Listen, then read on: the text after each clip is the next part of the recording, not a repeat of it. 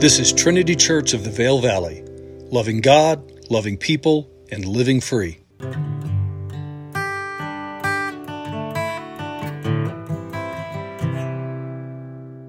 Hello everyone, this is Pastor Ethan. Today is Sunday, January the 15th, 2023. Once again, thank you for joining with me. Today we are launching back into Colossians.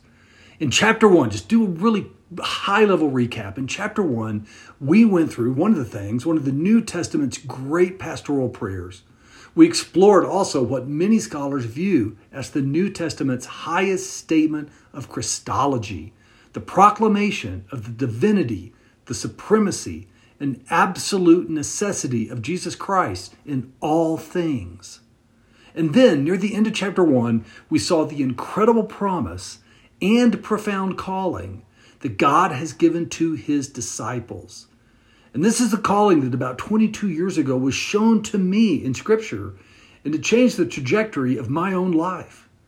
This is what Paul says about the church, the body of Christ, right? And you'll remember this if you were with us in chapter 1, in Colossians 1, verses 25 through 29, we read this. I have become, of course, this is Paul speaking, and he says, I have become its servant, the church's servant, by the commission God gave me to present to you the word of God in its fullness, the mystery that has been kept hidden for ages and generations and is now disclosed to the Lord's people.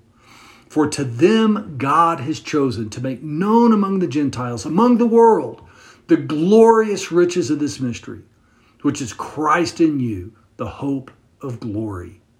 For he is the one we proclaim, admonishing and teaching everyone with all wisdom, so that we may present everyone fully mature in Christ. And to this end, I strenuously contend with all the energy Christ so powerfully works in me. Wow. Friends, there is so much there, and we went into that in great depth back late last year when we were going through chapter 1. If you missed those sermons, I encourage you to go back and listen to them because that scripture is so profound and so powerful. Now we are diving into chapter 2, right? It's going to take probably 4, maybe 5 weeks. As I was reading earlier through the entire chapter, through all of chapter 2 in my study, it brought to mind a commercial that ran a few years ago. And this is going to sound totally random to you, but it was a commercial by Taco Bell. All right, in the commercial, a person has just finished their 7-layer burrito, their crunchy Taco Supreme, and 120-ounce Mountain Dew. And as they stagger from the restaurant, they look into the camera and exclaim, I'm full. Now, my friends, being full, stuffed might be a better word, with a high-quality cuisine from Taco Bell might not be the healthiest thing that you could do. But it reminds us that this was the point, the humor in the commercial, that fullness is something we all desire. Right? We don't like being hungry, either literally or metaphorically. Right? Emptiness is not something we strive for, unless you're trying out Buddhist mysticism. Over Christmas, we explored the miracle of the kenosis of Christ, that in coming to live with us, Christ, being God, he emptied himself. That's that word in the Greek, kenosis. He emptied himself. He humbled himself in a magnitude that we can scarcely comprehend. And yet, as a result of what Christ accomplished through his life, his death, and his resurrection, the New Testament proclaims that in Christ we have been made full. In Christ, we are complete. And this is the great theme of Colossians chapter 2, that in Christ, we have been brought to fullness. This is also a theme we see throughout the New Testament, most specifically in Ephesians. Just listen to these scriptures as we again, I just want to give you a glimpse of how we see this broader in the New Testament. I'm going to start not in Ephesians, but in 1 John chapter 4, verses 11 and 12. And John writes, Dear friends, since God so loved us, we also ought to love one another. For no one has ever seen God, but if we love one another, God lives in us, and his love is made complete in us. Amazing statement. In Ephesians 1, now to Ephesians 1, 22 and 23, Paul says, "And God placed all things under Christ's feet and appointed him to be head over everything for the church, which is his body, the fullness of him who fills everything in every way." That's an amazing statement. He says, the church, that's you and I, the body of Christ. We are the fullness of Christ in this world. In Ephesians chapter 4, verses 11 through 13, again, Paul says, "So Christ himself gave the apostles, the prophets, the evangelists, the pastors, and teachers to equip his people for works of service so that the body of Christ may be built up until we all reach unity in the faith and in the knowledge of the Son of God and become mature." Listen to this, become mature, attaining to the whole measure of the fullness of Christ. Again, what a statement that is, that we may know. Right? We're not there yet. We're going there. One day we will attain it as we come to full maturity. But God's desire, the journey he has brought us into, is that we would attain to the whole measure of the fullness of Christ.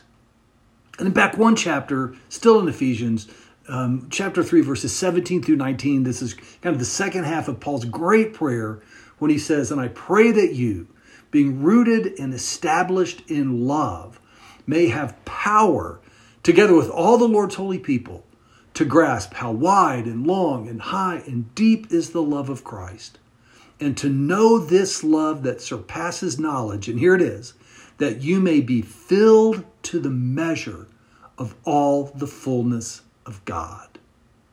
My friends, this is the truth that we're going to explore, that in Christ we have been given fullness. And in this fullness, we have been given great freedom. So with that, let's jump in. And as we begin chapter 2, we see Paul confess how he is struggling toward a goal. And we're starting right at the top of the chapter. Paul says, "I want you to know how hard I am contending for you." Just real quick, this image of contending, that has the idea of struggling, straining. Like it's an athletic image. Everything about Paul is working toward this goal. He says, "I want you to know how hard I am contending for you and for those in Laodicea." Now, Laodicea was another community nearby Colossae in the Lycus Valley of ancient Asia Minor. Right? It's modern day Turkey today. Anyway, for you, I want you to know how hard I'm contending for you and for those at Laodicea and for all who have not met me personally. My goal is that they may be encouraged in heart and united in love. All right, let's talk about that for a second. Friends, we see the word heart. He said that you may be encouraged in heart. We see this, of course, throughout Scripture. And it's one of those words that just gets constant use in Christian culture. I can remember growing up in the Sunday school and teachers would be talking about believing in Jesus in the terms of asking Jesus into your heart. Now, of course, this is much more than intellectual assent, but it's also more than emotion. You see, in Paul's world, this term, it's pretty much the way we think of it today as well, but this referred to the deepest core of a person's concept of who they were, their identity, their beliefs, and their character. The heart was not just an emotional place, it was the seat of your concept of self, from which would spring your actions, how you actually lived.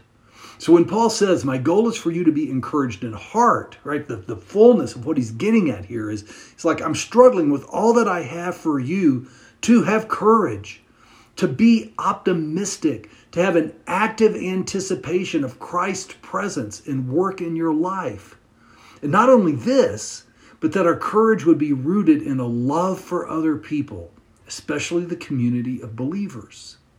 And you can go to a lot of churches today and find all sorts of goals. Maybe they'll have it written on a placard out somewhere, goal statements for our church. It might be things like fundraising goals, attendance goals, volunteer goals, baptism goals, conversion goals, right? And these can all be good.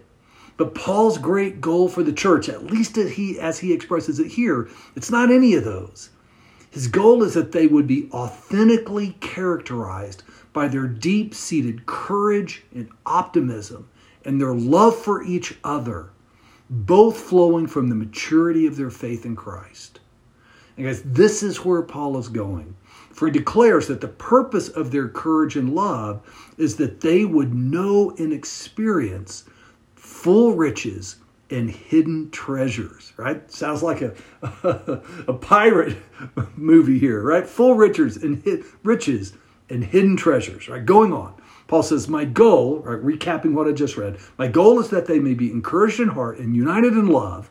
And then connected to this, he says, so that they may have the full riches of complete understanding, in order that they may know the mystery of God, namely Christ, in whom are hidden all the treasures of wisdom and knowledge.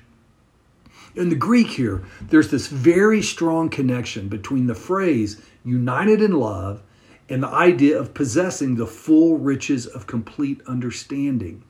The sense here is that not only will a maturing community of faith continually grow in love, but it will also grow in their understanding of the gospel that increasingly leads to the blessing, right, the riches of a firm, unshakable conviction of their faith in Christ. See, Paul is describing here this positive reinforcing cycle that will be present in a healthy church. A loving and forgiving community will lead to greater spiritual maturity as people see that evidence of faith. And in turn, greater spiritual maturity will always lead to a greater love and unity. And so, what are the riches that we are to completely understand that Paul's talking about here? Friends, in a word, it is Jesus. Paul describes the riches of complete understanding as the mystery of God, which is Christ. And in him, in Christ, are hidden all the treasures of wisdom and knowledge. My friends, this is taking us into some deep waters. And so just a few thoughts here. First, it is a great encouragement to us as believers that we do not need to labor searching for spiritual truth and meaning in many, many different places, because we have already been given the fullness of spiritual truth in Christ.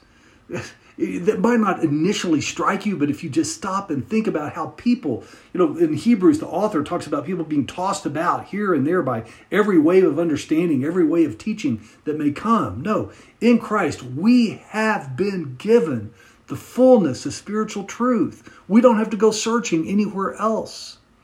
Now, again, the Colossian church, to help frame this, the Colossian church had been infiltrated by teachers who were saying something along the line of, Jesus isn't enough. You need all this additional special knowledge, special traditions. Then you can really know God. And again, Paul says, no, Christ is enough. Everything we need to know God, to have peace with God and live in the presence and goodness of God, is given to us in Jesus. And this is a great source of comfort. But friends, at the same time, Paul's words stand as a challenge to us, as they mean that we will always have further to go. We will always have more to learn as we explore the depths of these riches, the mystery of the spiritual inheritance of new life that we have received in Christ. Or do you remember where Paul says, listen, it's not like I have arrived. It's not like I know everything. I've not yet been made complete, but I press on to take hold of that for which Christ Jesus took hold of me. Right? We always have more to learn. And friends, one more thing we see here, and this is essential for us to remember, right? So important. The Christian scholar N.T. Wright, probably heard of N.T. Wright, one of the principal commentaries I'm using in my studies through Colossians is Wright's commentary. Anyway, he points out that the primary thrust of this passage that we just read is that everything we might want to know about God and God's purposes should first be answered through the lens of the life, the character, the gospel, the death and resurrection of Jesus. You see, Scripture is full of many different teachings, images, and stories that reveal many different, and honestly would say sometimes seemingly disparate, right? Images of God, things about God, his nature and his purposes. And the point here is that when we look to these sources of truth about God, Scripture, or maybe just how we would look around the world, and when we wrestle with interpreting Scripture, even if we aren't cognizant of it, we do so through different lenses. Or we have filters. I mean, you think of a camera. You put a blue light filter on it. That changes all the way that you see the image. You're looking through the lens. The seminary term for this is the idea of a hermeneutic. It is a lens. It is a perspective through which we see and interpret Scripture. Just a few examples. Is if you've had any formal biblical training, you've been taught the importance of the lens of other Scripture, right? What does Paul mean when he says here, right? We're going to interpret that through the lens of the full testimony of the Word of God, okay? You've heard me say that over the years. When we consider, for example, the teaching of Jesus in the Gospels, we also consider the teaching of Paul about grace and faith, right? Jesus points to that, but it is Paul who fully brought that to life in Scripture. Another lens we have is the lens of context, be it cultural context, literary context, or the context of the events that were surrounding the writing, in the case of Paul, of his letters. For many people actually, the primary lens through which they see and interpret Scripture is a doctrinal lens, a doctrinal perspective. A good example of this is the concept of dispensationalism. Okay, I'm not going to go into that. If you have no clue what that means, we can talk about it later. Also, another lens is the lens of historical understanding, how the church over the years, over the centuries, have seen and interpreted Scripture. Parallel to this is the idea of tradition, right? Much more recent in all of our lives, you may see your tradition, your lens may be, right, the teaching of your favorite teacher, your favorite Christian, theologian, or your favorite preacher. Okay. But friends, here, and not just here, but in many places in his writings, Paul tells us in dramatic language that when we consider God, his nature and his purposes, his relationship to humanity and humanity's relationship to God, the primary lens that we look through, the limitless source we explore, is Jesus Christ. As we said back in the fall, if we construct an image of God and he doesn't look like Jesus, we've missed something. But now, moving on, Paul expresses his warmth and love for the Colossian believers. And he says something that people say all the time, believers, non-believers alike, right? Really to the point of this being kind of a huge cliche. But as it turns out, in Christ, this isn't a cliche at all. And now we're in verses 4 and 5, and Paul says, I tell you all of this so that no one may deceive you by fine-sounding arguments. And friends, we're going to come back to that later. In verse 5 then, he says, for though I am absent from you in the body, I am present with you in spirit. And I delight to see how disciplined you are and how firm your faith in Christ is. So Paul is delighted, right? He is filled with joy to hear about the firmness of the Colossians' faith. And he says that even though he is absent in body, he is present with them in spirit. Absent in body and present in spirit. And friends, hear me. This isn't just sentiment. I mean, again, we say this all the time. I'm talking to my mom on the phone, or maybe she says to me, I wish I could be there with you, but I'm with you in spirit. But as believers, that's not just sentiment. One of the great New Testament themes is that through faith in Christ, we have entered into union, right? Union with God and union with Christ. In 1 Corinthians 6:17, Paul tells us, whoever is united with the Lord is one with him in spirit. And friends, our oneness with Christ is not just about us as individuals. It is a foundation of who we are as a community, as brothers and sisters in Christ. We are one with each other spiritually. Listen to how this is described in Ephesians chapter 4, verses 2 through 6.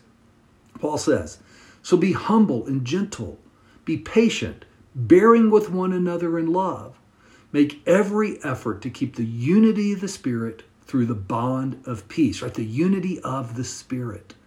For there is one body and one Spirit, just as you were called to one hope when you were called, one Lord, one faith, one baptism, one God and Father of all, who is over all, through all, and in all. Church, this is the miracle that as fellow believers, we share a common source of life. We share a union among us that is greater than any of the other unions or partnerships that we will experience in this life. And this also gets really practical because we are present to each other in spirit. If we view our relationships with fellow believers through that lens, in this way, it will lead us to pray for each other more than we do, right? Sincerely, to love each other, to relate to each other with kindness, patience, forgiveness, to always be seeking to build each other up. Right? Not only that, but to contend for each other, to advocate for each other in word and prayer when not in person. Friends, make no mistake, we are called to be part of the gathered church. Scripturally, there's no such thing as a Lone Ranger Christian. And by the way, also, the primary context of our faith, right, through the teaching in the New Testament, the primary context of our faith is corporate, not personal. However, there will be times when we are separate physically, but we are never separated spiritually. Okay. Friends, having described the spiritual treasures and riches that we have received in Christ, Paul now makes a statement that is central to the entire letter. He has said, Christ is our source of life, and just as you have received Christ as your life, just as you have received Christ as your Lord, so continue to live. Verses 6 and 7, Paul says, so then, just as you received Christ Jesus as Lord, continue to live your lives in Him, rooted and built up in Him, strengthened in the faith as you were taught, and overflowing with thankfulness. Oh, my friends, the importance of this cannot be understated. So let's just think about it for a moment. What are the attributes, the realities of how we entered into faith in Christ, right? How we received Jesus as Lord. Or what comes to mind? Well, immediately, the idea of faith. Right? We had some understanding of the gospel in our mind, and with whatever knowledge we had, even if it was very, very small, prompted by the Spirit, we took a step of faith. We received Christ as Lord through faith. And part of that faith was a step of surrender, right? Laying down, right? It's not about me anymore. Also, and this is absolutely central, we received Christ as Lord by grace. It was all about God's grace. Nothing we could do to deserve it. It was nothing we achieved. We had nothing to bring to Him except really our faith and our brokenness. Had nothing to do with our moral performance.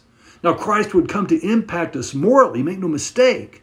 But when we took that step of faith, it was just as we were. Remember the old hymn, some of you? Just as I am, without one plea. Just as I am, just as we were, we came to Christ and we received His gift.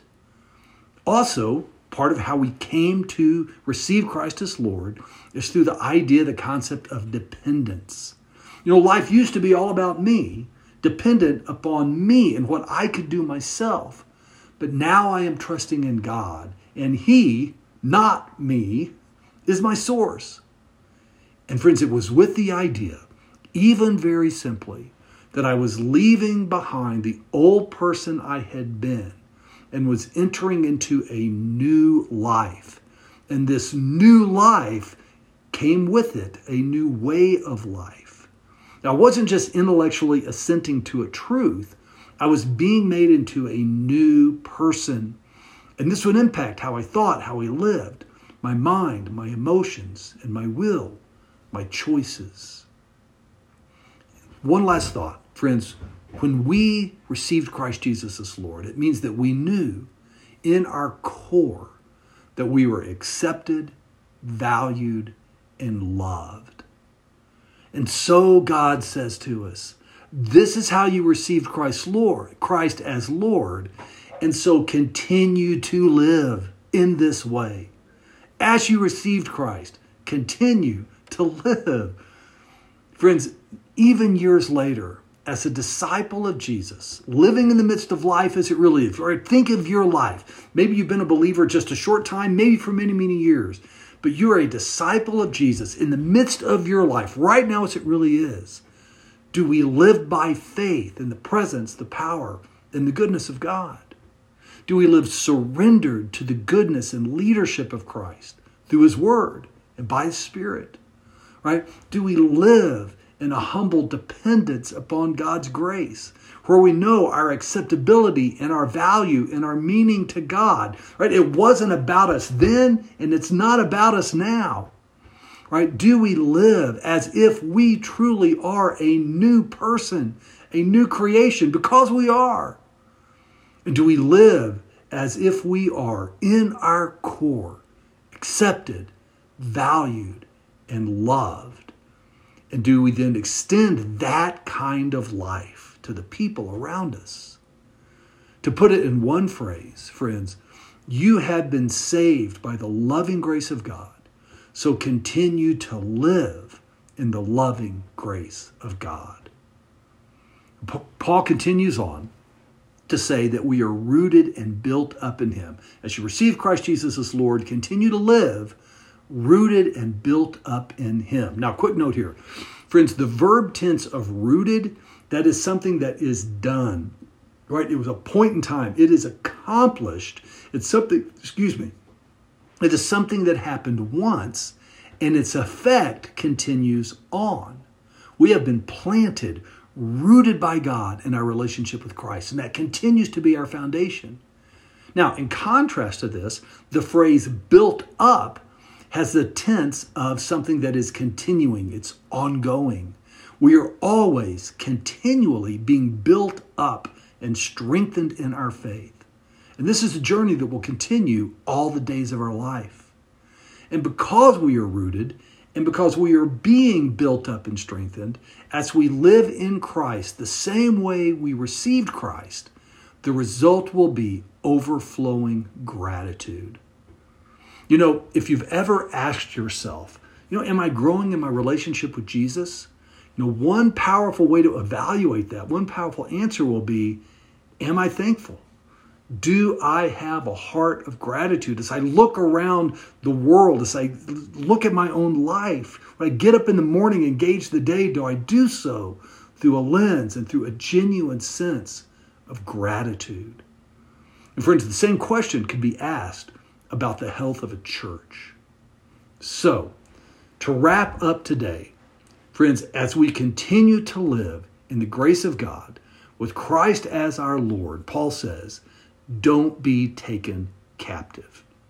In verse 8, he says, see to it that no one takes you captive through hollow and deceptive philosophy, which depends on human tradition and the elemental spiritual forces of this world rather than on Christ. And back in verse 5, we heard Paul say, I tell you all these things, so that no one may deceive you by fine-sounding arguments. Don't be deceived. Don't be fooled and taken captive.